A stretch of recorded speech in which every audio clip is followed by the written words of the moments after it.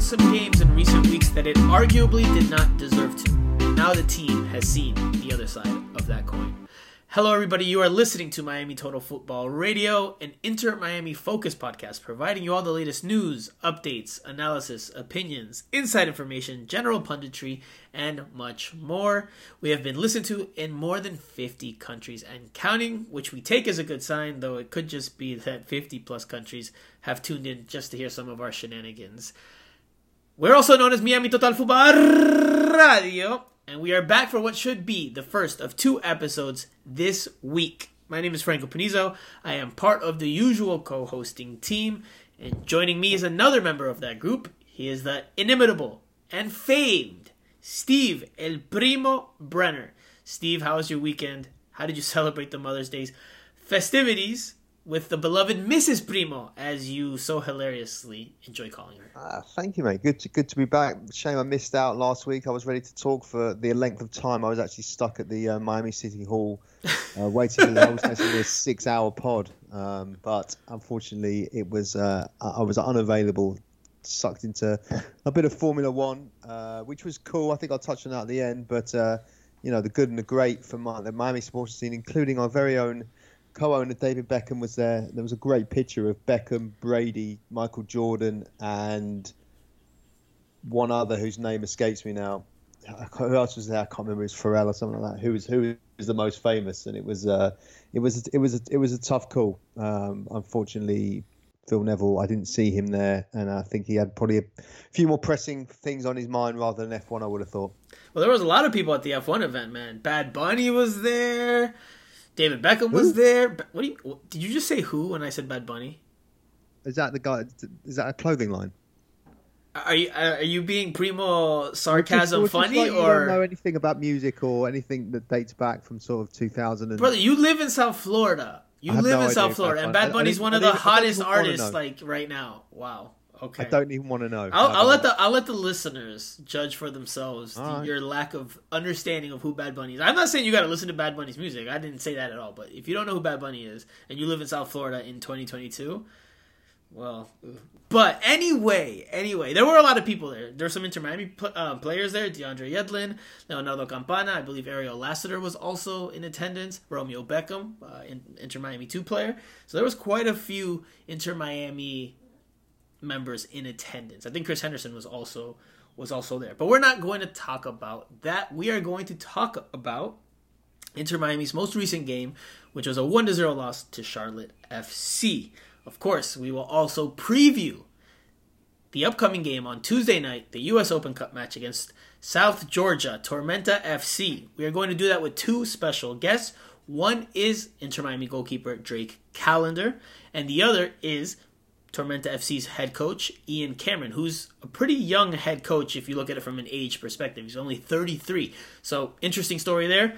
Both of them actually, I think you'll enjoy their interviews. They both shared some interesting remarks. Steve, we've got a lot to talk about.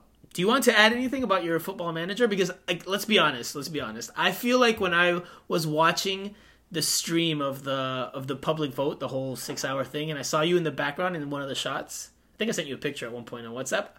It looked like you were playing Football Manager to me, man. It looked like your eyes were glossed over and you had to play some Football Manager. No, I wasn't. There was some Inter Miami officials sat pretty close to me. So I think as Jorge Mas was giving a very impassioned plea about Miami Freedom Park, if they saw me rearranging my Borussia Dortmund under-19 team right in the middle of it, I think that wouldn't have gone down very well at all. I wouldn't blame you if you had played, though, because parts of that I was like, all right, can we just get on with it? And I wasn't even there for the 6 hours, and I didn't even tune in for the 6 hours. I tuned in for the last 2 or 3 hours on the computer. I mean, I had it on throughout the day, but I really had it on, and I was keeping a closer eye the last two or so hours. And, I mean, I was just like, come on, man, can you guys just get on with it already? Wow. I mean, if you were in there, or if I was in there, maybe I would have played Football Manager and taken your laptop. Especially not with Damien Lowe and Victor Aloa sitting very close to me. Again, that would not have been good. I felt sorry for those 2 guys because they were wheeled out, as sort of first team players, and then would literally start there for about 5 hours until they could eventually leave. Hey, if you signed them in your Football Manager, maybe they would have been okay with it. Maybe they would have. I have to sign one of them. I don't think either would get in my Borussia Dortmund team right now, but. These are the small details. These are the small details. But, okay, Steve, It's that time. Let's get to it. Okay, guys, so as I mentioned before, Inter Miami took to the road on Saturday afternoon, the first ever trip for the franchise to Bank of America Stadium to take on expansion side Charlotte FC. Inter Miami came out in a, you could say a 4-3-3, or you could call it a 4-2-3-1. I will continue to insist that it's a 4-3-3, so this was the starting lineup. You had Drake Callender at the back. Your back four from right to left: DeAndre Yedlin, Christopher McVeigh, the debuting Ryan Saylor, Kieran Gibbs returning to the lineup. Your midfield three were Jean Mota as the 6, Gregory and Bryce Duke ahead of him. And then your front three from right to left was the returning Indiana Vassilev, the healthy Leonardo Campana, and Robbie Robinson there on that left flank. Inter Miami loses 1-0 off a goal from Andre Shinyashiki in the 68th minute off of an assist from Jordi Reina. So that's the only goal in the game. Inter Miami played pretty well in this one. Actually, I'll take that back. They did not play pretty well, but they had the better chances. And they did have some good moments of football. They had some good moments with the ball. Better than what we've seen for a lot of this season, but no goals. They weren't able to put the ball into the back of the net, and that obviously cost them and proves their undoing. Steve, you watched the game. You kept an eye on it.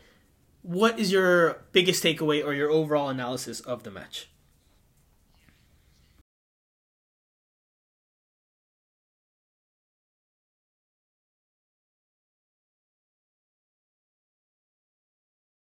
Finish, just hit the keeper's legs, I think. The better chance was Vassilev just a little bit after that as well. You know, another decent save by the keeper, but maybe should have tested him a bit more. And it was always going to be one of those games, wasn't it? Just one goal either way. And unfortunately, you know, they conceded, and that was it. Kieran Gibbs had another chance, 52nd minute in the second half. So they were creating chances, and it's just on another day, you know, it could have gone in. It was just, it's a cliche, but just one of those games, unfortunately. And I think every time they kind of go behind, I don't fancy them to. Maybe that's my football manager anxiety creeping in. But once they go one down, they just never look like it. And I think you agree. Once they conceded, it didn't look like they were going to get back in it, did it? Well, they've given up a few goals early this year, and then they've come back. And Atlanta was one game that I believe they gave up an early goal, and they came back and won. New England Revolution, they also gave up an early goal, and they came back and won. But for me in this game, from what we saw, I thought Inter Miami was the more dangerous of the two teams.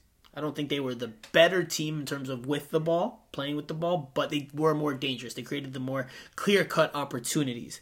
And because of that, I don't think that they deserve to lose. I think a draw, at least a draw, would have been a more fair result for them given what we saw over the course of the 90 minutes. But that's part of the beautiful game.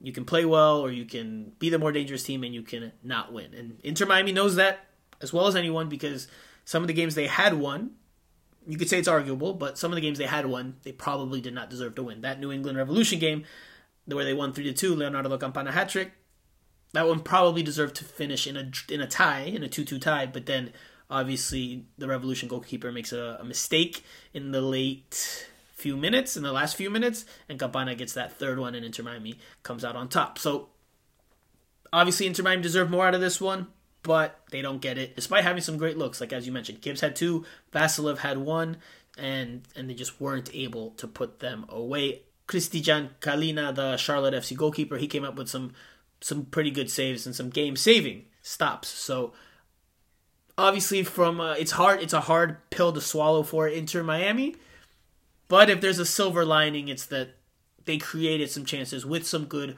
football. They just obviously did not win. If they can repeat that, then that's a step in the right direction for this team, because they have not been all that dangerous with the ball for large stretches this year. And even when they have been, it's been more counterattacking. Some of these moments were some good combination play in the final third. That first Kieran Gibbs opportunity, if I'm not mistaken, comes from Bryce Duke feeding Gibbs. Gibbs hitting Robinson in the penalty area and Robinson receiving it and then laying it off back to Gibbs for the shot. So there were some good moments from Inter Miami, some better soccer, some better football, but again, no points to show for it. Now, before we jump into the attack, because there's plenty to talk about with regards to Inter Miami with the ball, let's start at the back, because there were some changes there, and I thought that was a big challenge for Inter Miami going into it. How would that backline hold up, given that Damian Lowe was suspended, Ame Mabika was out injured, and Nick Marsman, who had been dealing with a back injury, he did not train last Tuesday, but he trained on Thursday, but he was a scratch. He was not with the team, so he was unavailable, and Drake Callender got the start instead. The backline held up pretty well. You mentioned it. Drake Callender was called upon quite a bit in that first opening half hour, but he made every save he had to make. He wasn't overly tested, but he made the saves he had to make.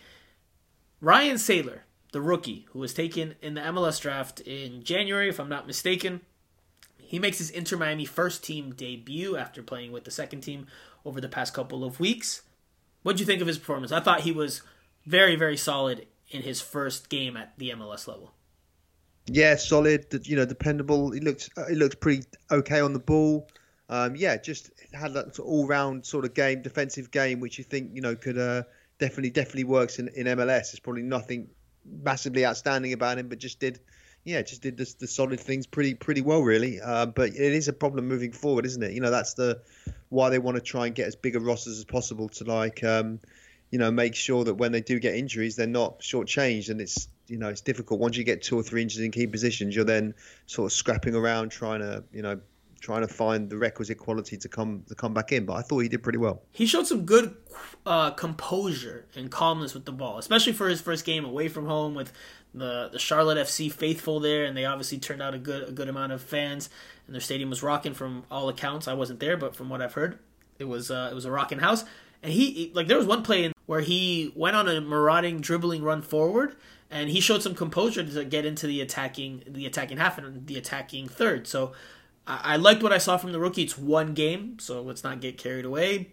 But the early returns are encouraging, and if he can maintain this level, then that makes it very interesting for Phil Neville at the back, because he's got quite a few options. They're not all healthy, they're not all available right now, but he's got quite a few options back there. Damian Lowe, Ame Mabika, Ryan Saylor, Christopher McVey, Jairo Quinteros. There's quite a few options to choose from. So we'll see if Ryan Saylor can keep this up. He might have to start again on Tuesday night in the Open Cup game. Obviously, Jairo Quinteros is available for that match, the Bolivian international, because he has served his 1-game suspension in MLS play. Available for the Open Cup game. Does Phil Neville stick with Saylor after the debut, or does he go to Quinteros? It'll be an interesting decision. We'll see what he does there. But again, early returns for Ryan Saylor were positive. Indiana Vassilev. He returns to Inter Miami, Steve. A player that scored some goals, some key goals last year on loan from Aston Villa. He returns again on loan, on a season-long loan, through the rest of the MLS campaign. We thought he had been part of the purge, the roster purge that happened this offseason, but Inter Miami reacquires him, and he makes his debut within a matter of a few days. Now, he was announced late last week after we recorded, so this is the first time we're talking about his reintegration into the group, but he also had his season debut. So let's start with his return. What do you think it means? What do you think him coming back to Inter Miami means for him, and what it means for the state of the roster? Well, another body, isn't it? He's pretty versatile. He's not like a guy that I think he is a guy that could potentially be a guaranteed first team starter. I think he's lively, he's energetic, gets up and down the pitch pretty well. He's got good experience. He's come from Aston Villa, didn't really get a look in there. They signed Philippe Coutinho, and there was a change of manager, so he's never really going to get a look in. It's clear that's where he wanted to stay. When we spoke to him, I thought he was a little bit sort of spiky about that. I think he probably hurts a bit that he wasn't really wanted there, but great for Inter Miami. I think at this level he's a really good player, and I think it gives Phil Neville a lot of options. You can even, I think defensively he could do pretty well as well. I think he's athletic, he's pretty durable. So I think it's a positive move, and also knows the club, knows the the people behind the scenes. So that also helps in terms of settling in. Yeah, no, absolutely. That familiarity will be key for him, and it will be key for the team. And it was key because he walked back into the lineup after just a couple of days of being in South Florida and being back with the team. He obviously knows Phil Neville. Phil Neville knows him from having been on, having worked together last year in 2021.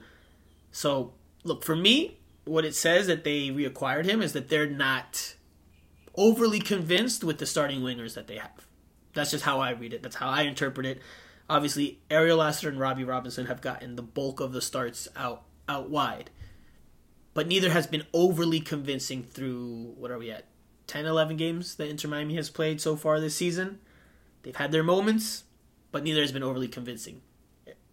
The introduction or the reintroduction of Indiana Vassilev to me says they need more competition there. They need another potential starting caliber player there. And if he went back into the lineup or he was put into the lineup on a few days' notice or on short notice after arriving back in South Florida on Thursday, if I'm not mistaken, if my memory serves me correct, then I think that speaks to them looking for more in the attack, looking more out of the wing position. Because Inter Miami is a team that, up to this point, when it's enjoyed some success in the attacking third, it's come from wide play, finding Campana or finding the striker in the middle. It's, DeAndre Yedlin's cross against the Seattle Sounders, Ariel Lassiter and Robbie Robinson feeding Campana against the New England Revolution.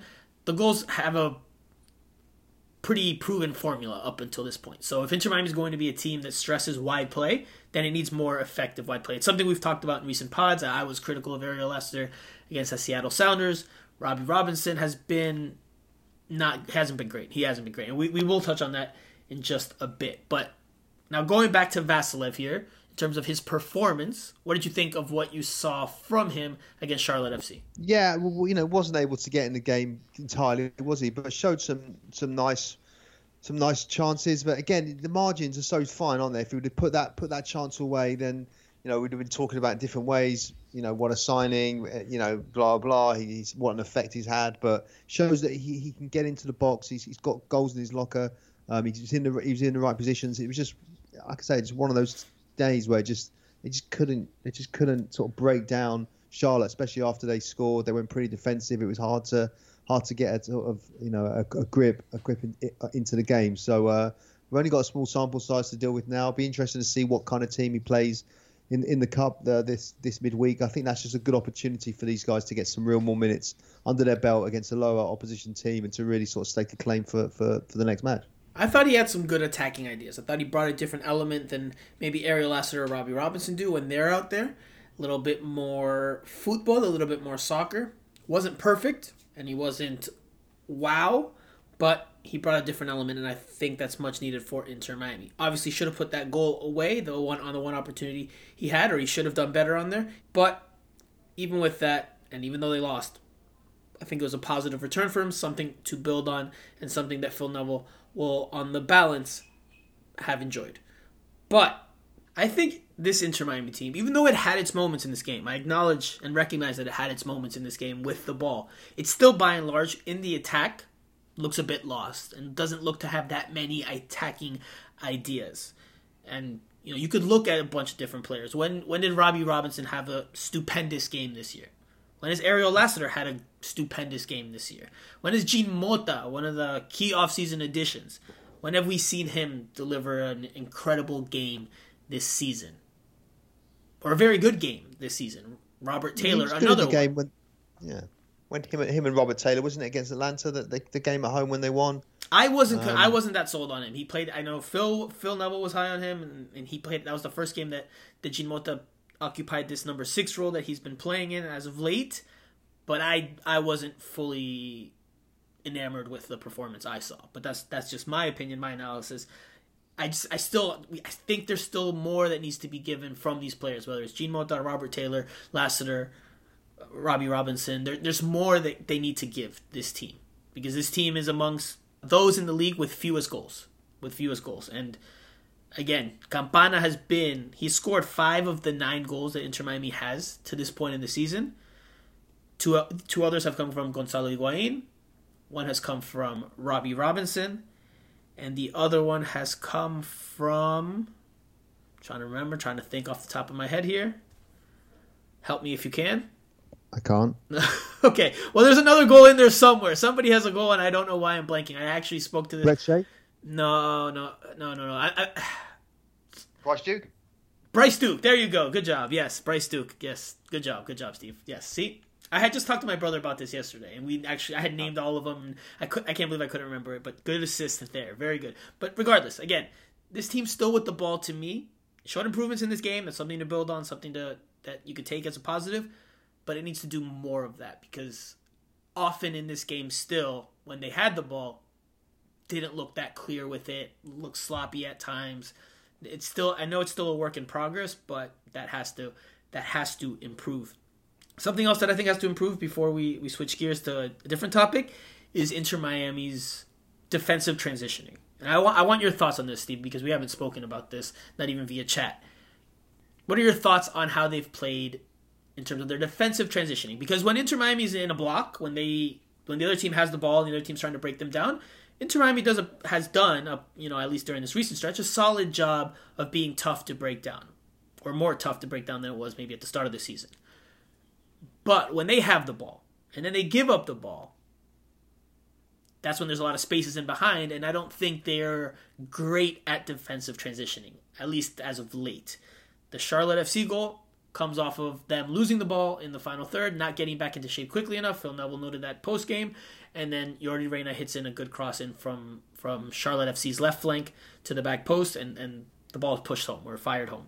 But when Charlotte had its better attacking moments, they moved the ball well. They passed the ball well, but they didn't create a lot from those strings of possession. When they had their better moments, even in the first half, in my opinion, my analysis, was when Inter Miami lost the ball cheaply and Charlotte FC counterattacked. And they couldn't turn those opportunities into goal-scoring chances or even goals because a lot of their touches were off. Like, it was really bad in the first half. I even tweeted out something like, is the turf monster out there? Because they were falling over. Charlotte FC players were falling over. They weren't controlling the ball cleanly, despite being open. If they had been a little bit more polished, I think they could have tested Drake Callender a bit more in that first half, but they weren't. But again, the overall point is that I think Inter Miami, in terms of their defensive transitions, they've been struggling there, and that's going to be key on Tuesday because Inter Miami is expected to have the ball against an inferior opponent, and they're going to have to either break them down very quickly to get those goals and take the lead and have a comfortable feeling throughout the game. If they don't, then they have to be very, very wary of the defensive transitioning because up until now, as of late, I think that's been a weakness. Yeah, I mean, it's all about confidence for some of it as well, isn't it? If you've got a brand new back line, as we did see at definitely changes anyway. There's not going to be the confidence there to stop, spraying the ball around and knocking it. They're going to get it, and then they're going to keep on, just keep moving the ball, maybe going a bit more direct sometimes. So I think that probably affects the transitioning. As you said, it's not as smooth, but then when you make changes in the defence, that's gonna happen. I also don't think the turf helps at all. So again, against supposedly inferior opposition on Tuesday night, they're probably going to have more time on the ball. So you're going to be able to see them maybe moving it between the blocks in a better, more sort of rapid way than we probably did see on Saturday when they were kind of it was so tight up against it. Maybe that was the kind of game where it didn't call for so much possession at the back and maybe they went maybe a little bit more direct because they thought that was probably going to be more fruitful for them moving forward. Now, defensively, obviously when you transition, the back line has to be tight and has to do its job, but it's also on the midfielders to get back in position as well. And again, it's team thing, I think, and I think that's where they've had a few letdowns as of late. That's where they've been weak, especially against Charlotte. Charlotte didn't score until the second half, but in that first half, when they started to look dangerous, was not necessarily when they had the ball, it was when they started to hit back in quick counterattacks. So something I'm sure Phil Neville will look to be fine-tuning and addressing ahead of Tuesday night's match and then obviously this weekend's match against DC United. I want to touch on one more player in specific, and that's Robbie Robinson. Primo, what have you thought about Robbie Robinson's season? Because I'm of the belief now that he's starting to enter bust territory in terms of him being a draft pick and living up to expectations or not. I'm of the belief, I'm not saying he's there yet, but I'm of the belief that he's starting to enter bust territory. I just don't see enough from him from the run of play. Don't see enough from him in the final third. I'm just not seeing enough. I don't know what your thoughts are, but I ask you, Steve, is Robbie Robinson starting to enter bust territory? Well, I think it's quite telling, isn't it? That every time we asked, or people have asked Phil Neville about Robbie Robinson, he's given very short, snappy answers as if he's irritated yes. by the fact that, he's waiting for this player to come out, and it's just not happening. And it's a shame because we do see it in little fits and spurts, but you would have thought with Pizarro not there or Matuidi or any of these guys that this was a chance for him to really step up. He is still a young player, but he's got 2 seasons under his belt. This is year 3. This is year 3. Yeah. He needs to be now. He needs to be producing. It's not like okay, he's growing into the professional game. I mean, I'm sure he still is, but it's year 3, and these players are paid to produce, and he's not producing as an attacking player. And just from a statistic standpoint, and I'm sorry I interrupted you, but just from a statistic standpoint, it's clearly not there. The production hasn't been there. And then for me, from an eye test, I also don't see it, but maybe you see a little bit more from the eye test. I don't know what your thoughts are about his overall play. No, he's doing the bare minimum, isn't he, to sort of stay in the team without really producing week in, week out. And I think that's why Phil Neville's getting irritated, and he does need to step up because when Campagna or didn't find the net like he didn't on Saturday, you need other guys to sort of weigh in. Maybe Vasilev coming back will give him a sort of rocket up his backside that he needs to to sort of take his game on. But I don't think this is a team where you can just carry players. Everyone needs to sort of be producing decent performances, for the gain of the whole team.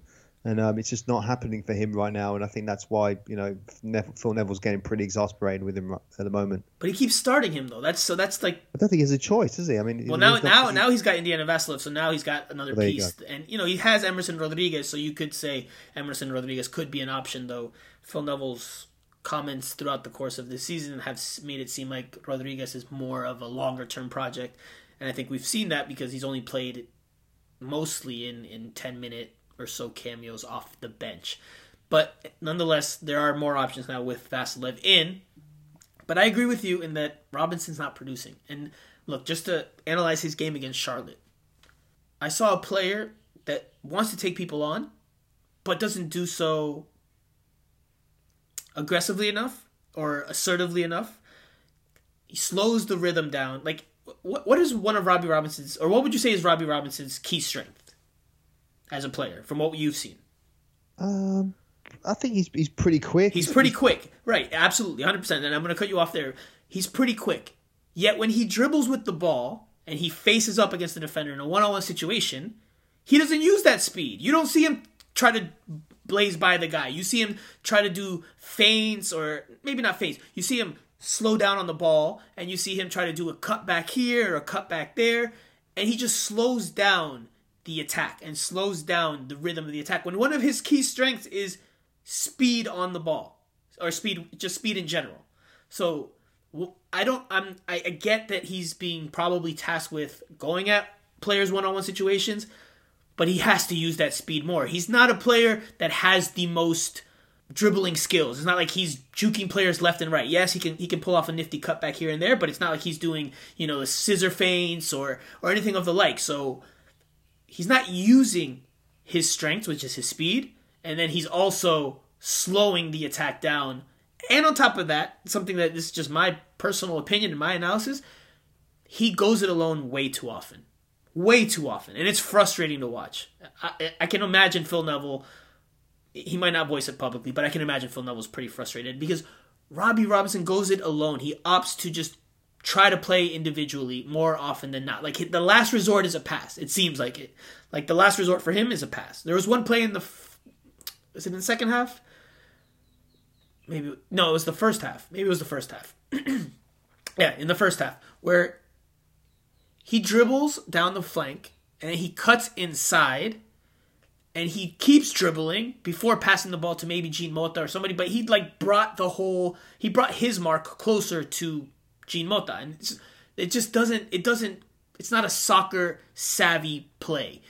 Move the ball, free yourself, get into the open space instead of bringing your mark closer to the guy you're passing it to and giving him less space to operate in. It's been very, very frustrating watching Robbie Robinson on Saturday and over the course of his time at Inter Miami. And I do think it's not time yet to put the label of bust on him as a rookie draft pick, but he's getting close because he's starting to get close because he needs to start producing.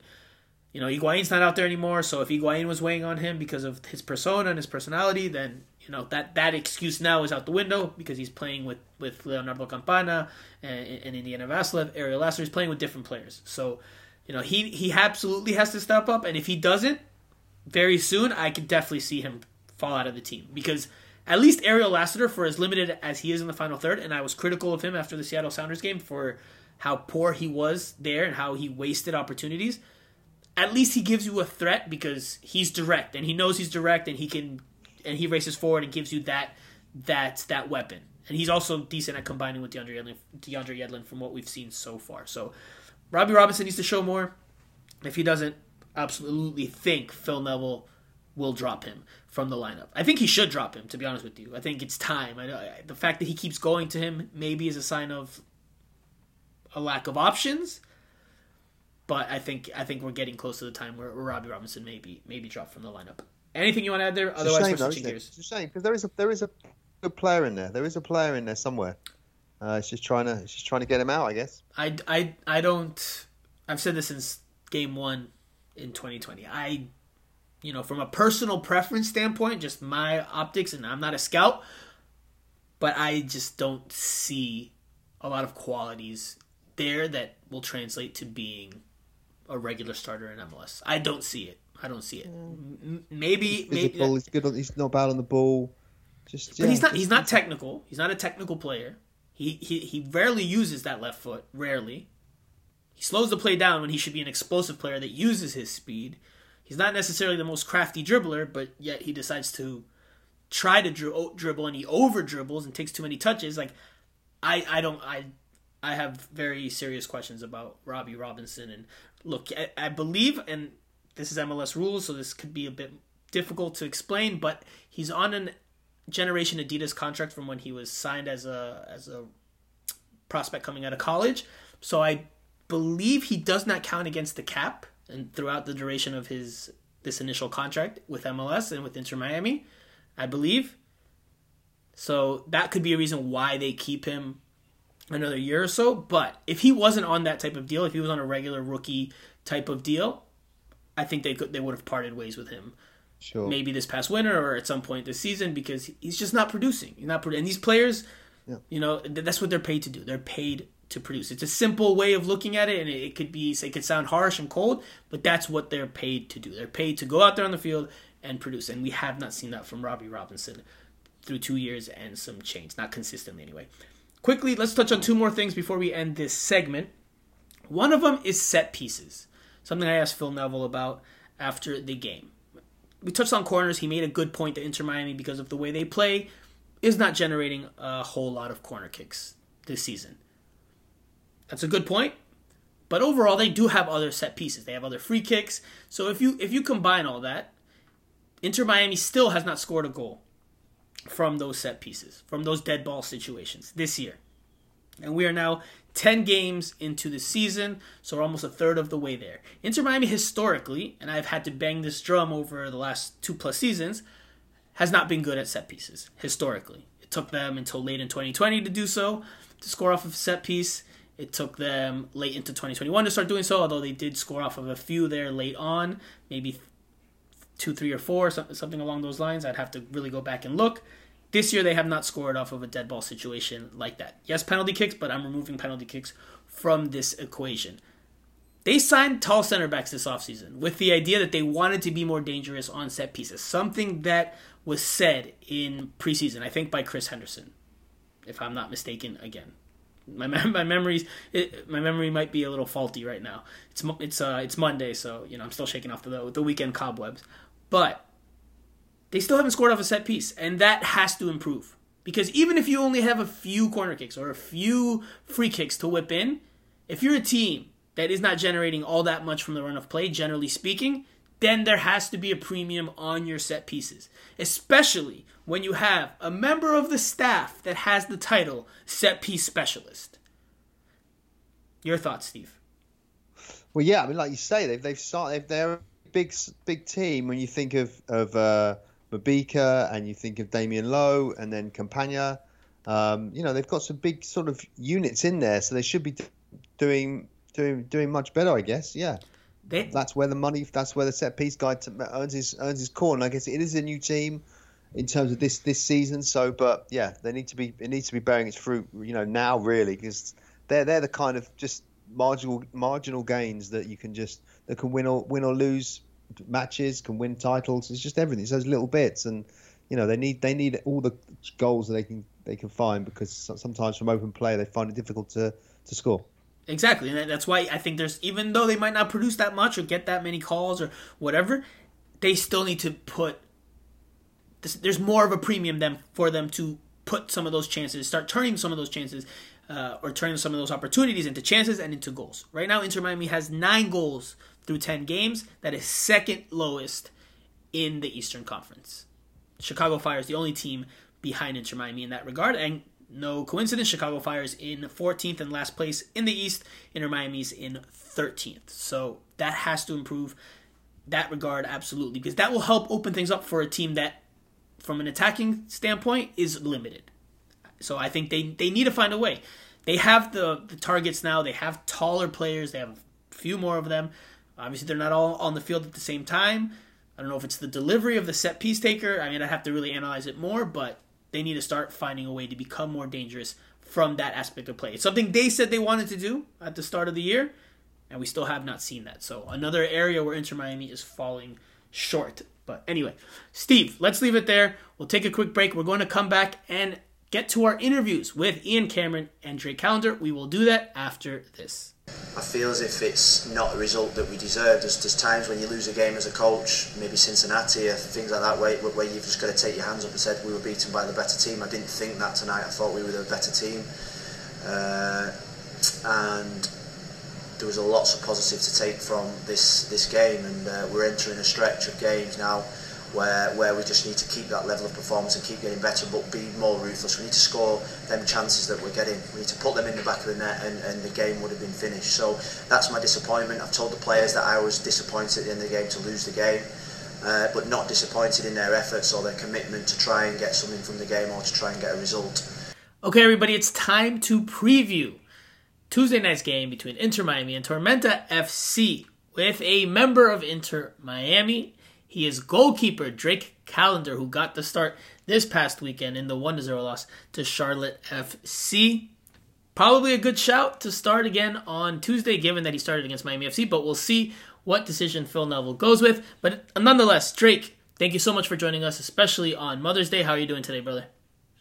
I'm doing great. Yeah, I mean, of course, Sunday is always like the end of the week. We were in today for recovery after our match yesterday, and just getting prepared for the next week. But overall, body's feeling good, mind's feeling good, and ready to get after it again. And you've already started that recovery and starting the new week process by going to the beach on Sunday morning. Tell us a little bit about your visit to the beach, because I imagine you guys traveled back, yesterday evening, last night, and then probably went to sleep, and then today waking up early and getting everything ready again. Yeah, I mean, we got back not too late last night.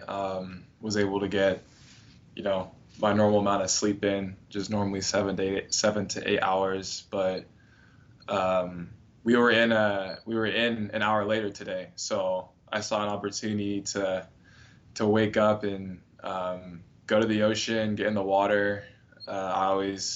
Something that I enjoy doing, just because I feel like it's good for my body and also good for my mental health.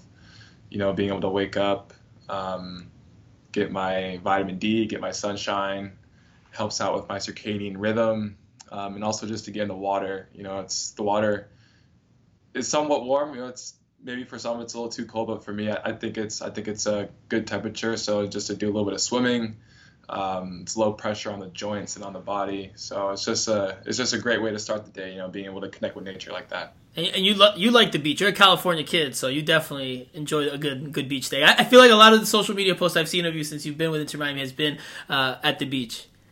Yeah, growing up in Northern California, most of the beach days were a little bit chilly. Mm-hmm. Definitely when I spent time in SoCal, I'd go to the beach, but I was a big forests and mountains guy growing up. So the beach has kind of filled that connection to nature for me. Nice. And yeah, it's a little different, but it's grown on me nice. Since my time here. Okay. Well, yeah, I feel like I've seen quite a few posts, so definitely feel like if you guys want to see Drake Callender out of Inter Miami gear, just go to the beach. You're bound to run into him at some point. Drake, just quickly diving into it because I don't want to take up too much of your time. Before we jump into Tuesday night's game, I want to talk about, obviously, Saturday afternoon, almost a Saturday night, but Saturday afternoon against Charlotte FC. It was a hard-fought effort. I agree with Phil Neville in that I don't think you guys deserve to lose. You guys had the clearer chances, but obviously the 1-0 result that does not go your way, your favor. What's your analysis now that you've had a little bit more time to digest and think about it? And I don't know if we've watched the game or we watched the highlights, but just what have you thought about the game now a few more hours removed? Yeah, overall, I think it was a really competitive game. There's a lot of chances on both sides. I think playing away from home, without home field advantage, it was important for us to be composed and to handle the pressure well. I felt like everyone was pretty comfortable on the ball. It's turf, but it's something that we have to adapt to throughout the year just because not all fields are going to be the same. So it was really just having a good mentality going into the game and really just applying the pressure even away from home and just making sure that we're doing the basics right, covering each other, winning second balls, 50-50s. And I think overall there was a lot of really good moments, but also some things that we can improve on. Was that the toughest part of it? The toughest, I guess, what made the pill most bitter to swallow is that you guys at least probably deserved a point out of it. I think that's, even I've talked to some Charlotte people that work for the team over there, and everyone that watched the game can say Inter Miami had the clear chances. Does that make it a bit harder to swallow the defeat, not even getting a point out of a very valiant, very hard fought effort on the road? Yeah, this game was a big opportunity for us. I think any point that we can gain, whether it's a tie or a win, is going to help us in the long run. And it's a long season, but every single game matters. So I think for us, for how we played, we felt like we deserved more. But that's sports. Sometimes you're able to come through with points, and sometimes you don't. And credit to Charlotte for also having a good performance. They fought really hard, and it was a really fun game to be in. At the end, you wish you had that feeling of getting the points and winning. But regardless, we have to I guess swallow that hard pill and keep moving forward because we have a 7-game month. So you have to figure out how we're going to react and respond to this going forward. Now, quickly, you touched on it being a fun game to be a part of. They kept you pretty busy, at least in the first half, the first 20, 25 minutes, maybe even 30 or so. They had quite a few shots you grabbed onto, I think, every single one of them. Even the commentators on the broadcast in Spanish were saying, "Tiene un imán en las guantes," which means you had a magnet in your gloves because the ball just kept catching it. It wasn't even like you had to parry him away. It was you were catching the ball. For you, obviously, as one of the backup goalkeepers that doesn't start every single game, how have you felt? And I think I asked you this after the Miami FC game. How have you felt about your individual performances? Obviously, it's a bit of a challenge when you're not playing regularly to come in and find that rhythm and be able to pick it up. But you've done a good job at it. So how have you felt overall about your individual performances, especially after Saturday? Yeah, I was somewhat pleased. There's always things that, you feel like you could have done better at. Being a goalkeeper, there's always something, whether it's your positioning, whether, to your depth on the line, your decision making. There's always something that you feel like you can improve. But overall, I felt like I had a lot of confidence yesterday, and I was able to, help my team stay in the game. I think my defense did really well too. Like they didn't really have many chances inside the box except for the goal. So they did a good job of ensuring that a lot of the chances that they had came outside the box. And I felt pretty comfortable with the shots that I faced yesterday.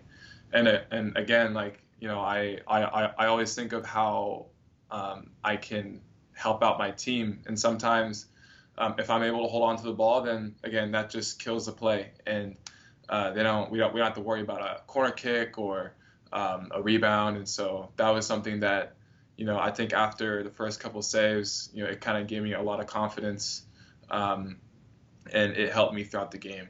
Yeah. Now, it was a bit of a surprise for a lot of us on the outside to see you get the start. Obviously, Nick Marsman has been dealing with somewhat of an injury, but he did train on Thursday from what we could see. So we were on the outside fully expecting Nick Marsman to start. He didn't. You got the nod. When did you know you were starting against Charlotte FC? Pretty much on Friday. Okay. It was kind of a quick turnaround, but you're always ready at this level. Anything can happen. And that is something that, being a backup is, you don't know when you may get the shower. You don't know when your opportunity can come, but when your opportunity does come, you better make sure that you're ready. Mm-hmm. And that's kind of been a theme for me this year, is just being prepared for that opportunity. And I was glad I was able to come in and make an impact. Yeah. Now, I do want to ask you about one moment in particular, and this goes back to preseason.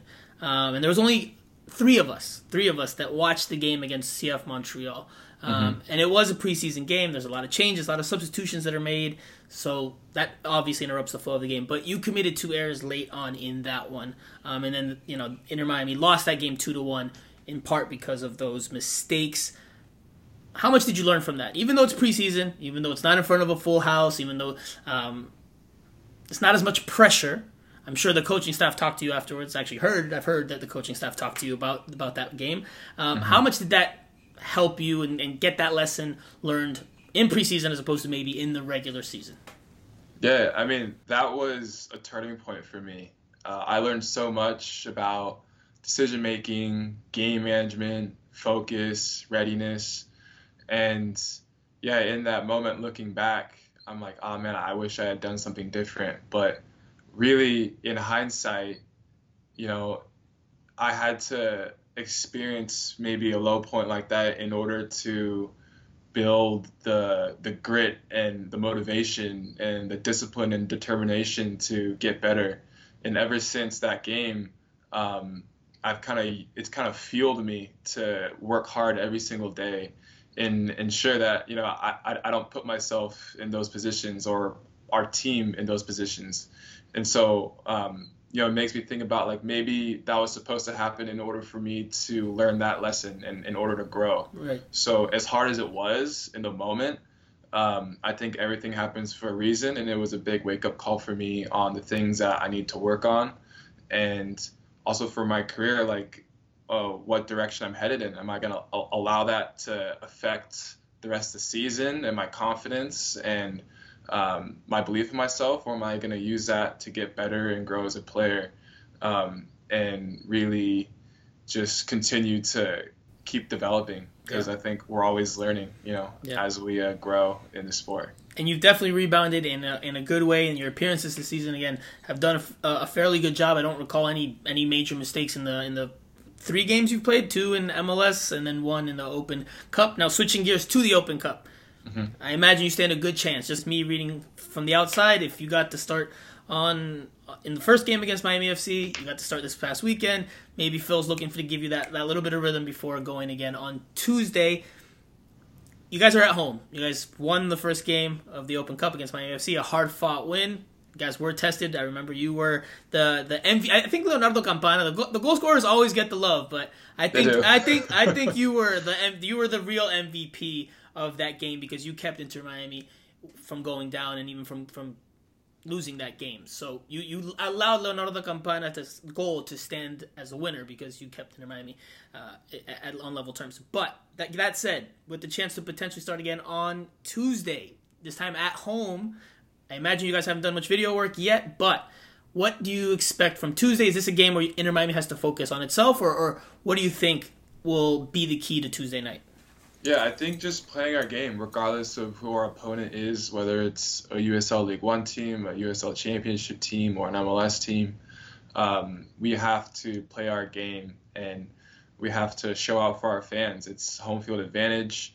We're in the next round, and regardless of who we're lining up against, we have to stick to our game plan and perform. And yeah, we're in the MLS side, facing a team in a lower league, but at the end of the day, like, it's a game of soccer and anything can happen. So we have to prepare ourselves mentally and physically in order to come out with a win. Yeah. And now, how important is it for you guys to be, obviously, you guys are the MLS team. You guys are the favorites on paper. I spoke to Tormenta FC's coach. He even said there's no hiding that there's a difference in quality from MLS team to Tormenta FC. So he's expecting you guys to have the ball.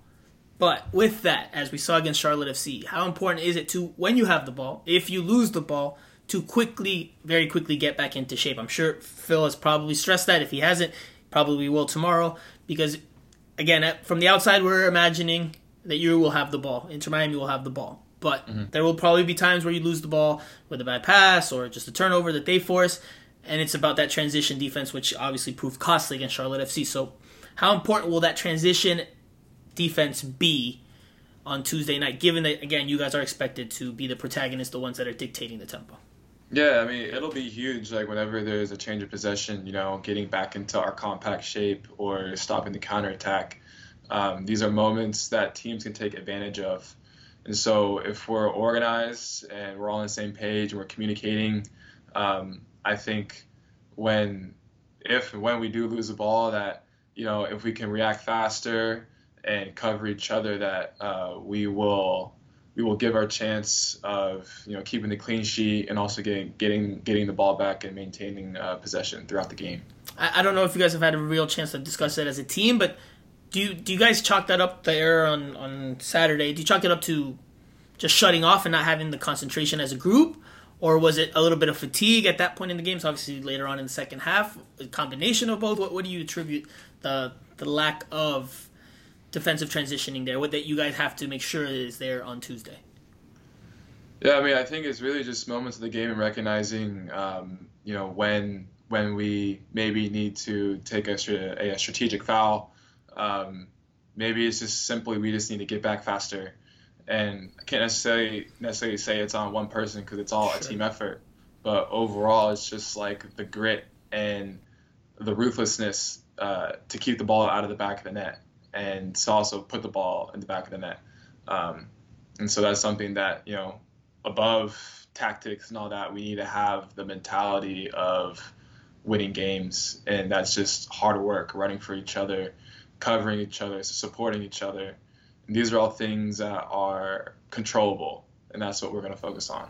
Now, to begin rounding out, you guys had a new center-back tandem on Saturday with Christopher McVeigh and the debuting Ryan Saylor, who did a very good job. I thought that was one of the biggest challenges for you guys going into the game, given that chemistry is not down pat yet, that you guys don't have those movements synchronized to a high level because you guys haven't played with that group in meaningful games yet, but you guys held up well for the most part. Tuesday, again, center backs are out. Damian Lowe is out with a red card. Jairo Quinteros returns. He was out for the MLS game, but he's around for selection for the Open Cup game. Regardless, whoever Phil Neville goes with, it'll probably be a new partnership. How confident are you in the guys you have in front of you, given performances like Saturday where you even have a debuting player, a rookie, and he's in there stepping in and doing a good job? Yeah, I mean, I'm confident in all my teammates. I mean, I know everyone shows up every single day. I know how hard everybody works. I know everyone does their homework, and I think the communication factor is huge because when you support each other, when you evaluate each other off the field and on the field, then your bond gets stronger. And that's something that we've been working really hard at, is making sure that our bonds off the field are really strong. So then when we get on the field, whether it's a new player in like a new position, someone who's debuting, that they have the confidence that the guy next to them is going to work hard for them, and and they're going to work hard for the guy next to them too. So it's really just about supporting each other. And yeah, there's going to be moments where emotions may get high, and you might have to get on each other, but at the end of the day, it's all because we want to win. So there has to be the support, as well as just like a healthy form of criticism. We're all trying to get better, but sometimes you might need to be a little more stern with each other. So yeah. Yeah. Now, Ame Mabika is also out, probably because of the injury he picked up against the New England Revolution. Drake, before we let you go, I got two more for you. One is on, obviously, I've asked you more defensive questions because you're a goalkeeper, you're back there. Communication is key, especially when you have new pieces coming in. But obviously, you need goals to win games. And this game, you guys are at home. Felt like you guys were at home last time against Miami FC because it felt like most of the stadium was in pink and black. However, again, home crowd will be behind you this time. You'll be dictating the tempo surely again, but that ball needs to go into the back of the net. Otherwise, we might see penalty kicks. How important is it for you guys to dictate the tempo? What kind of game should we expect from Inter Miami? Yeah, I think it's of course, calm and composed, but just aggressive, maintaining possession in the other team's half, and letting the ball do the work, really, and just getting our attacking players in the right areas and the right positions to get goals and really capitalize on the chances that we create. And so, yeah, I think that again with home field advantage, we're gonna have some really good momentum, and we've actually been having more training sessions in our stadium. So I think just the general feeling that we have when we're on the field in the stadium, I think our team is getting more confident there. So I think just overall, just to expect a really hard-fought game, and we're really going to do everything we can, from myself all the way through to our number 9, to win the game, score goals, and keep a shutout. Yeah. Then my last one for you, Drake, and we appreciate you for coming on here, is obviously this game can go to penalty kicks if it's tied. So that could be a big moment. And I like asking this question because obviously MLS games, you don't go to penalty kicks if the game finishes tied. Yeah. Have you guys practiced penalty kicks? Did you guys practice penalty kicks before the Miami FC game? Because obviously there's two schools of thought from coaches. One that says you have to practice penalty kicks just to get the movements down pat, just the shooting. But there's another train of thought that says, well, you can't really replicate a penalty kick pressure pack situation in training because there's not a stadium full of people around you. There's not the moment of if you miss it, you're out. So did you guys practice penalty kicks before Miami FC? And have you envisioned or thought about that possibility at all? Yeah, I mean, we always have to prepare ourselves for whatever the game is going to bring. Sure. And of course, in the Open Cup, like you said, if it's at a tie through overtime, then it can go to penalty kicks. So yeah, we may not be in a stadium full of cheering fans, and the pressure may be a little different, but just even, setting the ball on the spot, adding the muscle memory and the visualization to it, you can start to gain an edge in that moment of the game if it comes to that, So yeah, practicing is huge, regardless if it's in a game or not, because if we're able to practice PKs and guys are able to get the feeling and kind of get their steps right, and practice penalty kicks, and I think it's going to help if it comes to that. And for a goalkeeper, of course, obviously, you're just stopping the shots. You won't practice against the opponents you might have in front of you, but it's still good to get those movements down pat as well.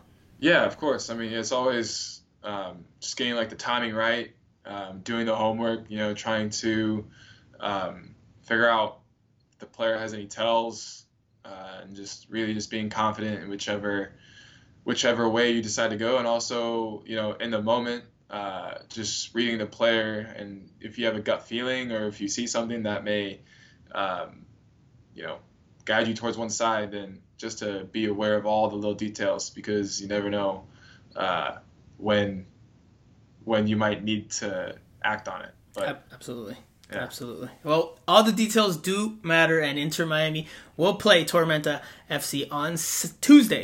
I keep getting my days confused. On Tuesday at DRV PNK Stadium in Fort Lauderdale. A win or go home match for both sides. Tormenta says, their head coach said they're going to try to come out and play a bit. So it should be an interesting matchup. See who wins in that battle of chess. Drake, thank you so much for joining us on the podcast, especially on Mother's Day. We really appreciate it. Good luck on Tuesday, and we will talk to you again very, very soon. Awesome. Thanks for having me on, and happy Mother's Day to all the mothers out there. That's Drake Callender, ladies and gentlemen. We're going to take a quick break, and we will come back after this. We could have Robert Taylor back. We could have Gonzalo Higuain back for Tuesday. So in terms of sort of like Mo Adams, Victor Ulloa, Gonzalo, Robert Taylor, Emerson Rodriguez, Jairo Quinteros is back. So we have got options to freshen up. Ariel Lester didn't obviously start today, so we've got options to freshen things up. But I would say I'm picking my strongest team, and it's a competition that we will not take for granted. This is going to be a real tough match against a team that we know how they're going to play. It's their cup final. It's a banana skin, similar to the FC Miami game, where we've got to be at our absolute best and our absolute strongest, and we can't take any liberties. Okay, guys, it's time to preview Inter Miami's U.S. Open Cup match at home at DRV PNK Stadium against South Georgia Tormenta FC, and it's time to do so from the other side. So who better to help us preview the game than Tormenta FC head coach Ian Cameron, who is a very, very young head coach at 33 years old. Ian, thank you so much for joining us. How are you doing today? Doing grand. Thanks very much for having us. It's a privilege in our club. We appreciate the exposure. Thank you for giving us the time to preview the game, because obviously Tormenta is a bit of an unknown for a lot of people in South Florida, a bit of a mystery in terms of what to expect. So who better to preview the game with than their head coach? Obviously, I don't expect you'll give us all the secrets that you have planned for Tuesday's game, but I will ask you, what kind of game should we expect overall? What type of game do you expect coming into South Florida? Inter Miami's has been, they've lost their last two, but they've been on a bit of a roll before that, so they've been inconsistent, but they've had some good moments as of late. What kind of game do you expect in a one-off match at DRV PNK Stadium in Fort Lauderdale? Well, look, we know the quality of Inter Miami. Obviously, they're working through some things in the league just now, but they're certainly got a lot of quality throughout the field. They've got a great coaching staff. We have some familiarity with them, having played our second team last year in the USL 1 structure. So we know the organisation, we're familiar with the field and so forth. But certainly what you can expect from our boys is a full-blooded affair. We will go at them, we'll play, we'll be brave, we'll get numbers forward, we'll get numbers into the box, and we'll defend in the phases that we have to with rigour. Our boys are not going to be there to make up the numbers. They're going to have a right go at this game. They're going to make a really good account of themselves.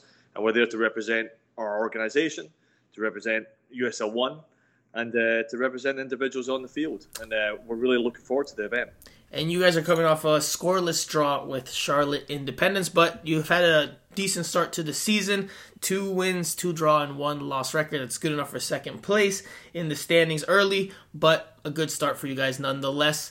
Now, for Inter Miami, they obviously played in the last round against Miami FC, another team that's in the USL pyramid. Inter Miami came out on top, but they had their struggles. Miami FC had their chances in that game. Have you had a chance yet to watch some of the tape, analyze that game, or are you're still in the midst of the preparation work?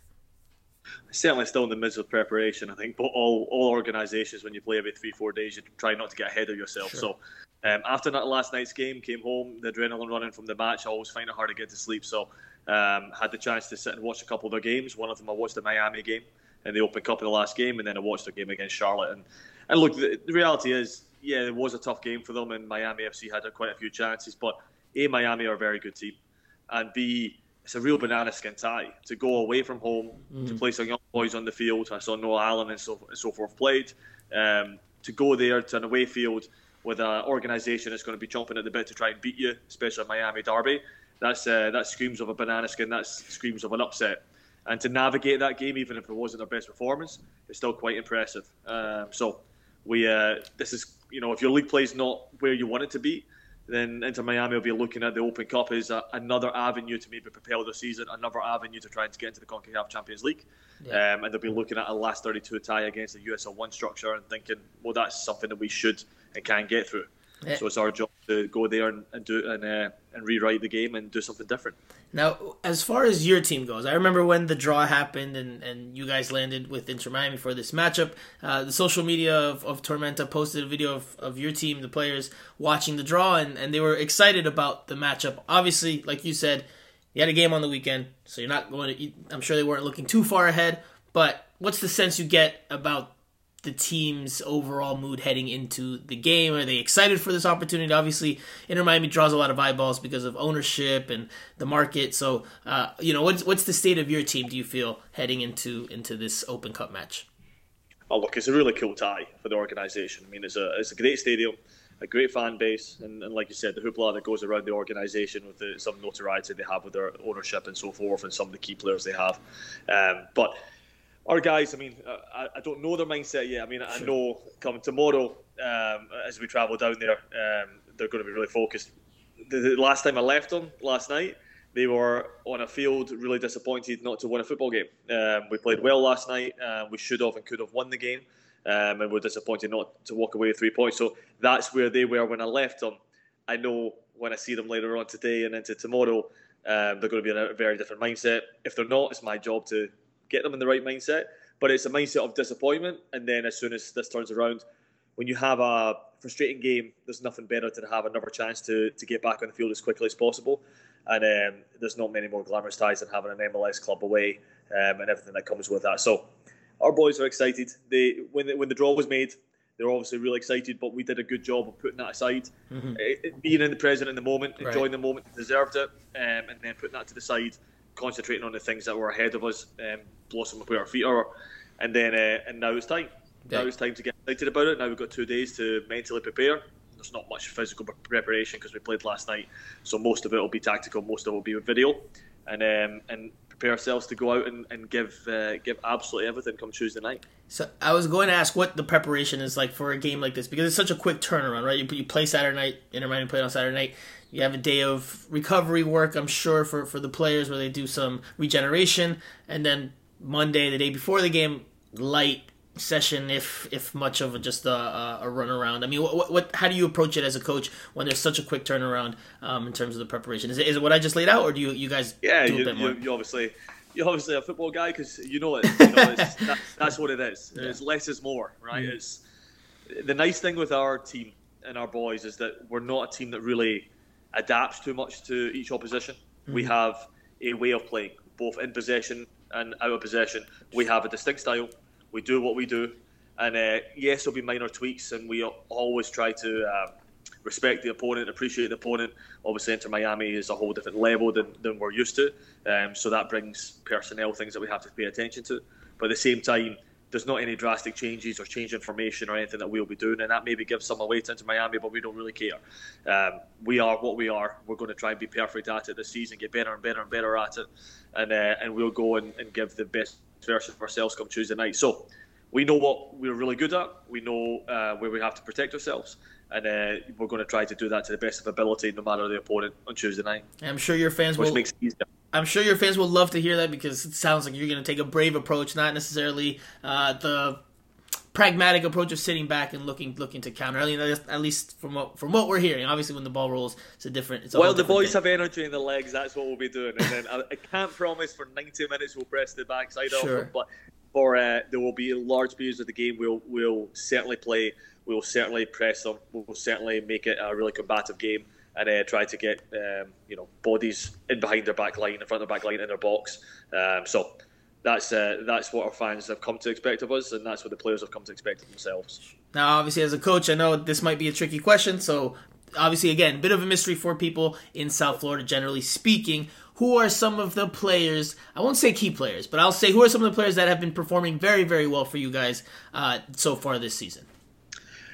Well, look, our defensive record has been excellent so far, and we can't hide from that fact. We've had, I think, 5 clean sheets in a row, which for professional soccer, and that's against two USL Championship sides, the two teams that have been the perennial powerhouses within the USL One structure. But that really comes from the front all the way to the back. So the whole unit has been very, very good in that regard. I think in the Open Cup, we've got a couple of key goals that have been scored by our striker, Arthur Basur. We've got two strikers are very strong, but Arthur's got the nod in the Open Cup game so far for the heavier minutes. And he's managed to bag an important goal here and there for us. And I think he's got USL Championship experience, a little bit more experience at a higher level than some of the other younger boys we have. So we're going to depend on him a little bit on Tuesday night to try to bang one in for us and capitalise on the opportunities we get. We don't expect to have 10 to 15 quality chances that we might have in USL One game. We'll probably have, if we play to the best of our ability, we'll probably have 5 or 6 very good chances in the game. And we have to rely on those front guys to have the poise and be present in the moment to tuck one away. And that's, I don't expect to lose many goals. Now, I might be sitting here with pie in my face on Wednesday and we'll be thumped 5-0. That can happen when you're playing against a very quality opponent. But if I was a betting man, I wouldn't think our group's going to give up a whole lot. Inter Miami have got quality and can and maybe will score, but we anticipate if we can score 1 or 2, and then we'll be very much in this game. So we'll depend on him. We'll depend on Keziah Sterling coming off the bench potentially, or starting the game. We'll see how it goes on Tuesday night. But we'll rely on one of those guys to have the poise to put one home for us. Are you a coach that likes to have the players prepare penalty kicks for a situation that could arise in this game? Obviously, if it's tied after the 90 minutes and then goes extra time and it's still tied, penalty kicks are on the horizon. So are you a coach that likes to have them prepare penalty kicks, or are you a coach that, there's obviously different philosophies. There's coaches that say you can't replicate the feeling of a penalty kick shootout in training when there's no fans in the stands, when there's not that much pressure. So are you a coach that will have the team practice penalty kicks, or will you not have them, and if that situation arises, then they just go into it as they do? Well, I definitely subscribe to the notion that you can't replicate it. Mm-hmm. But that being said, we practice penalties before the previous 2 Open Cup games. Okay. Yeah, we absolutely have. I mean, part of our mantra in our organisation is to be the most prepared team possible and be the most united team possible, and that's a bit of our slogan. And part of being prepared is nutrition, sleep, all these things are training sessions, but part of it is the tactical piece, and penalty kicks certainly fall into that. So we will probably, we have done it so far. We have a nice idea of who will probably take them, but we'll probably take a couple more on Tuesday night. And again, it's just the eye test. Sure. And guys often step up in Panenka and training and feel really good about themselves, and then come the game time, you're not quite sure whether they'll do that or they're not. So it's always a bit of element of that, but I certainly our staff see no harm in practicing these things and being prepared to the best of our ability, knowing that the heartbeat is going to be going thumping a little bit faster come the game time. But if that's the situation we're in, we'll have prepared for it, we'll have a mindset of it, and we'll have some last words, and it'll be a pretty cool moment, because that means we're potentially 5-6 kicks away from advancing, and that's a position that we'll certainly like to be in. I love asking that question, because obviously with the way the seasons are structured, you don't get many situations where penalty kicks are possible, at least in the regular season. So I enjoy asking coaches that question just to pick their brain a little bit of what their individual philosophy is. Now, quickly to start rounding out and closing it out, what do you expect from Inter Miami at home? Now, it's a team, from my opinion, my analysis, that likes to counterattack. It doesn't necessarily feel the most comfortable when it has the ball. It does have dangerous players that are capable of unlocking a defense with the ball.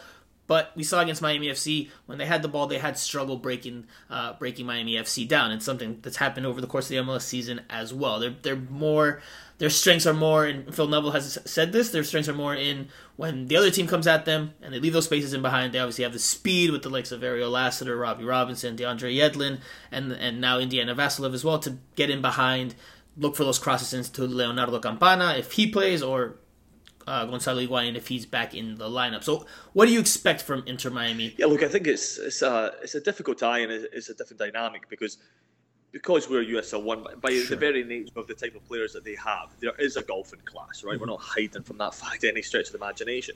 So, kind of like what you denoted, in most of the MLS play, it's hard to then decipher, okay, what will they look like against us? Because even though we'll press and even though we'll be really combative and engage them, they're still going to have us pinned back at times, and that's just the reality of the golfing class. So then there's not a whole ton of footage of them doing that to opposition. They had some nice phases against Charlotte on Saturday, but again, most of that came in transition or Charlotte turning the ball over in bad areas or bad zones and so forth. And like you said, the pace that they have is quite frightening watching it online. Hopefully maybe I was just watching a fast-forwarded version. Hopefully they're not as fast as I've been watching, but if they are, then we'll be ready for it best of our ability. But that dynamic is going to be interesting. It's a tough one for them to approach because it's not a normal game. The ego of the players is going to kick into where they'll want to take the game. They're not going to accept a game plan that's going to counter-attack against a USL 1 structure. It's just not. I'd be very, very surprised if it played out that way. So it'll be a kind of role reversal.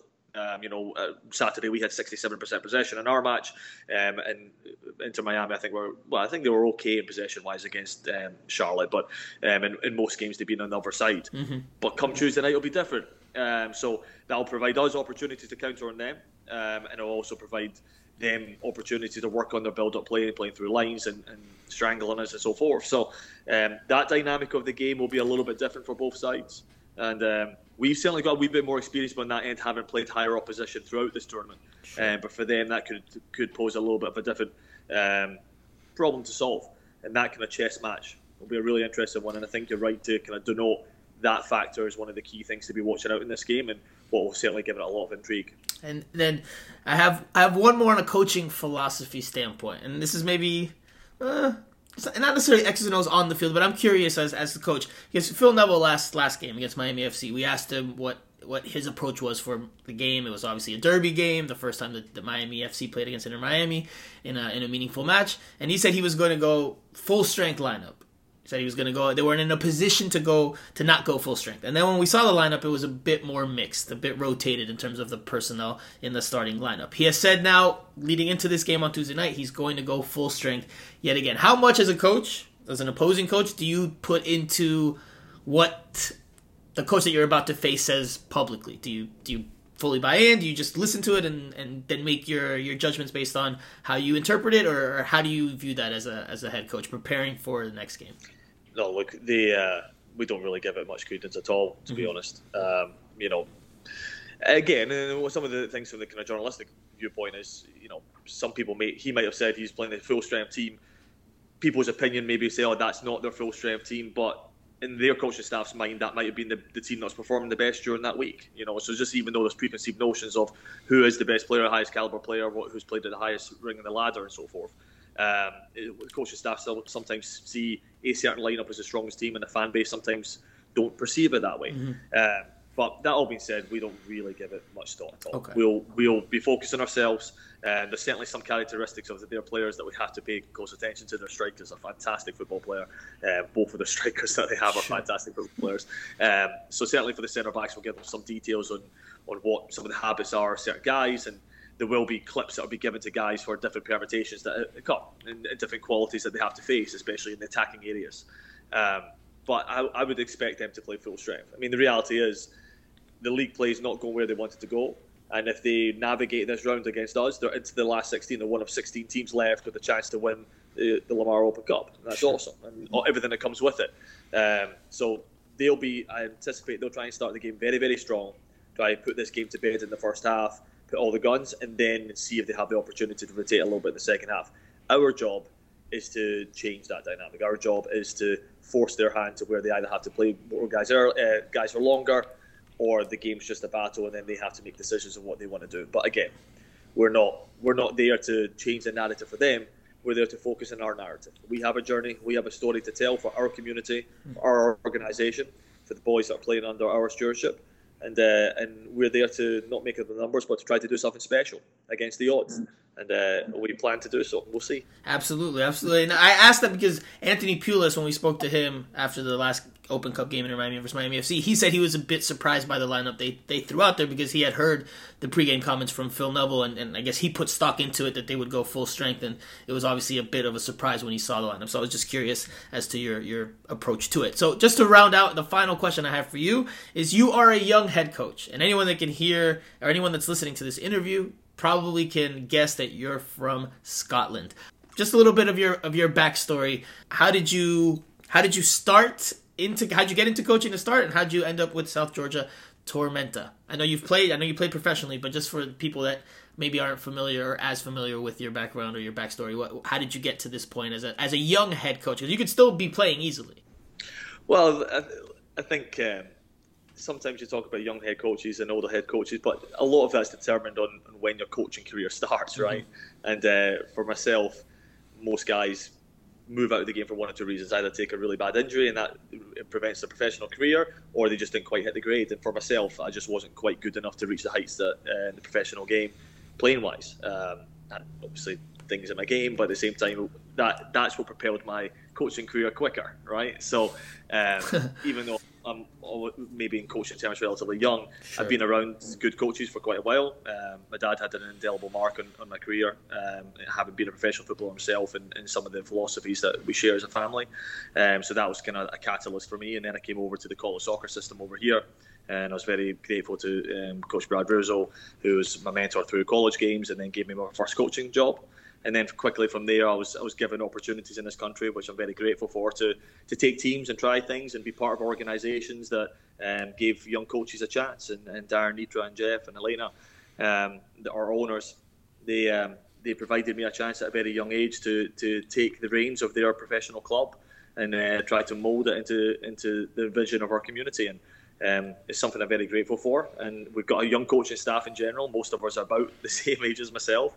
So we're young and dumb, and there's some things we're good at and they can relate with the players, and there's some things we don't know what we don't know yet. So there's certainly mistakes being made along the way. So it's a fun experience. Very grateful for the organisation for giving us this opportunity to do these things. And it's our job as young coaches on the staff to reward them for it, do something special with this group, and try to push the Tormenta brand forward and leave it better than we inherited it. And that's what we're working towards right now. And I can't call you young without mentioning your age. You're 33 years old. 33, pretty young. But now, as a Glasgow-born person, I have to ask, Celtic or Rangers? Well, my dad played football, so I used to he used to play for Partick Thistle and Aberdeen and St Mirren, a few different clubs. So I tended to support just the club that he played for. I'd have to say Partick Thistle is the third team in Glasgow. You might not know that. That was the team I'm probably most partial to and have the kind of strongest association with. But I'll be honest, I was absolutely delighted to see Rangers reach the cup final. I think it's amazing for Scottish football. Celtic have been incredibly strong in the league this year. So I played at Rangers as a youth player, so I've been around a lot of Old Firm matches and been around it, and most of my pals sit either way. But I just sit in the stands and just support Partick Thistle as my team. So nice. I'm low-key when it comes to that. Very nice, very nice. Okay, Ian, thank you so much for the time and helping us preview Tuesday night's game between Inter Miami and Tormenta FC. Wish you the best of luck. We'll see how it all plays out. And again, thank you very much. Thanks ever so much for having us. We appreciate you. All right, we'll talk soon. We'll take a quick break, everybody. We'll come back after that, and we'll do the Q&A session, but we'll do that after this.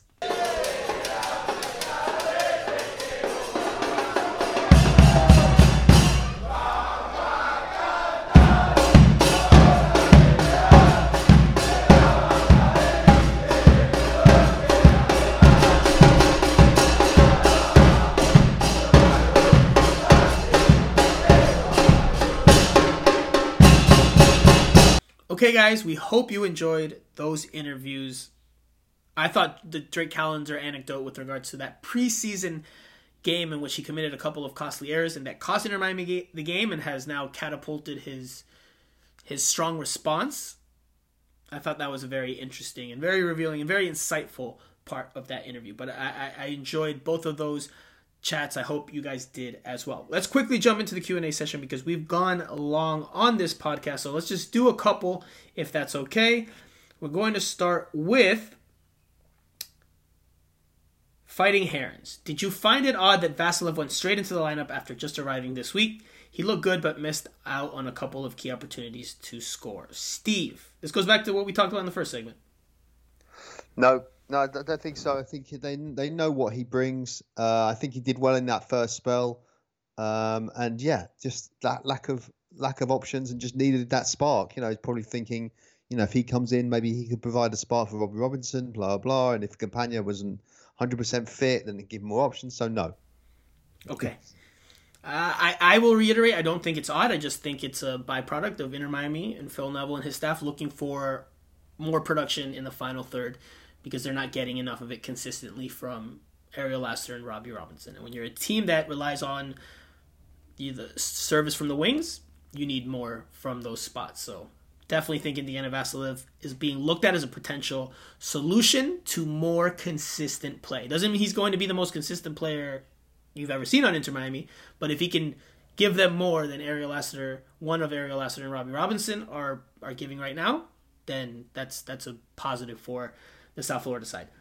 Next one comes from Polish Miami. He said, I just wanted to congratulate Drake for such a solid performance against Charlotte, especially his positioning, which was top tier. He couldn't do much more to prevent them from scoring. So not really a question, more of a comment, and Drake Callender is no longer on the pod. So we'll relay the message, though. We'll relay the message. He's speaking in advance of the game against Tormenta. So we'll relay that message. Let's do one more here. Steve, and it's from Dos Nos. Gibbs was so poor in the final third, he missed 2 clear-cut opportunities and gave up defending on the goal. Considering we have Jovan Jones and McVeigh that can play that position, should we look to move him? No, I mean, it's not his job to score goals, is it? I think he did pretty well. Remember, he's also coming back from an injury. We spoke to him last week. He was more excited about the basketball than anything else, I think. But he's coming back from injury. I think he just offers good width down that side. He's decent on the ball. Goals on his strong point. But if he can weigh in with 2 or 3 a season, then that's great. But yeah, just you could see he was so frustrated. I think after the second one, he really thought that felt that he should have scored. And it was a great opening for him. But no, I mean I don't think the other guys you just mentioned coming in would just guarantee that there's going to be goals as well. It's just it's not always a given, is it? There's a couple things I want to touch on here from Dos Nos' question. Should they look to move him? I agree with you, Steve. I don't think so yet. There are questions as to whether he's injury prone because he has missed a lot of time since joining Inter Miami because of different injuries. So I if you want to move on from him because of that I would understand as more of an argument. But I liked what I saw from him in this game against the expansion side. Yes, he did not finish, and yes, he should have put at least one of them away. But like Steve said, unless you're very special type of fullback, you're not really counted on to score goals that often. That's not your forte. That's why you're a defender. If your forte was scoring goals, you'd probably be in the attacking third as a winger or somewhere else. So yes, he should have finished at least one of those. That would have changed the whole course of the game, the whole complexion of the game. But I liked what I saw in terms of the added football he gave the team. Now he gave them an overlapping fullback threat that they don't have on the left when Christopher McVeigh plays there, because Christopher McVeigh is more of a stay-at-home, unnatural left back. He's a center back. So I liked what I saw from Gibbs. He absolutely should have finished one of them. As for the giving up the goal, he gave up defending on the goal. He might have been tired at that point because, again, this was his first start in a while. And I think Phil Neville may have waited a bit too long to make that substitution. And Phil Neville makes the substitution of Jovan Jones for Kieran Gibbs immediately after the goal. Maybe that sub was coming. Maybe it was already in the works. But it came a tad bit too late because obviously Inter Miami gave up the game-winning goal. So I think Phil Neville has some responsibility as well for that goal that Charlotte FC scored. Although, again, great stuff from Jordi Reyna there on the left flank to attack the space and whipping the cross to the back post, and then Shinyashiki with a good finish. So we'll leave it there for the Q&A session. Primo, quickly give us your final thoughts. I'll give mine, and we'll wrap up the show after that. Well, yeah, just a final thought going back to the Grand Prix. Miami was the centre of the sort of sporting globe. I know a lot of people here don't really appreciate F1 as much as people in Europe, but it just shows the pull, the sort of the celebrity pull of this area. And all these superstar, Tom Brady, Michael Jordan, the lot, Serena Williams, Venus Williams, and that is why Bad Bunny. Bad Bunny, yeah. I mean, as long as Bad Bunny's there, Bad Bunny's a thing. But I think I had a shout in the week. James Rodriguez is on Inter Miami's radar. Of course, I'm sure there's a long way to go in that, but that just shows you that with this club, where they are and their ownership, they are going to attract the superstar names, which is brilliant for us and also great for the team and the fans. Now, whether or not they can get these deals over the line, James Rodriguez is playing in Qatar. He wants to leave. His wages potentially could be problematic. He's on about $8 million a year. So there's a few little hurdles, but there potentially could be a little bit of wiggle room depending what happens with Pizarro at the end of his loan spells. So bottom line is people want to come here. Big names will always be linked, and long may that continue. My final thought is on history being made. An MLS team, yes, at long last won the CONCACAF Champions League. Of course, a Peruvian striker led the way in Raul Ruidíaz with 2 goals in the victory. Seattle Sounders beat Pumas 3-0 and 5-2 on aggregate at home last week on Wednesday night after we recorded to make MLS history again, the first MLS franchise to win the CCL, as it's also known for short. So kudos to Seattle Sounders. A big win, a big moment for soccer in the United States, a big moment for Major League Soccer, and it's a moment worth enjoying and celebrating if you're MLS. However, the bar has now been raised for MLS teams. This cannot be a one-off. This cannot be a one-time thing. This is now the standard, and this is something that teams have to strive for and push for on a consistent basis. It can't be another 15 years or 15 competitions before an MLS team wins another one of these. So you've hit a certain standard. Now you have to continue to strive to meet that standard on a consistent basis if you're MLS. But that does it for this first edition of the pod this week. We'll be back again later in the week to recap and analyze the match against Tormenta FC, and we'll preview the game against DC United that's coming up on the weekend. So, for Steve El Primo Brenner, I am Franco Panizo. You have been listening to Miami Total Football Radio, and we'll talk to you guys again in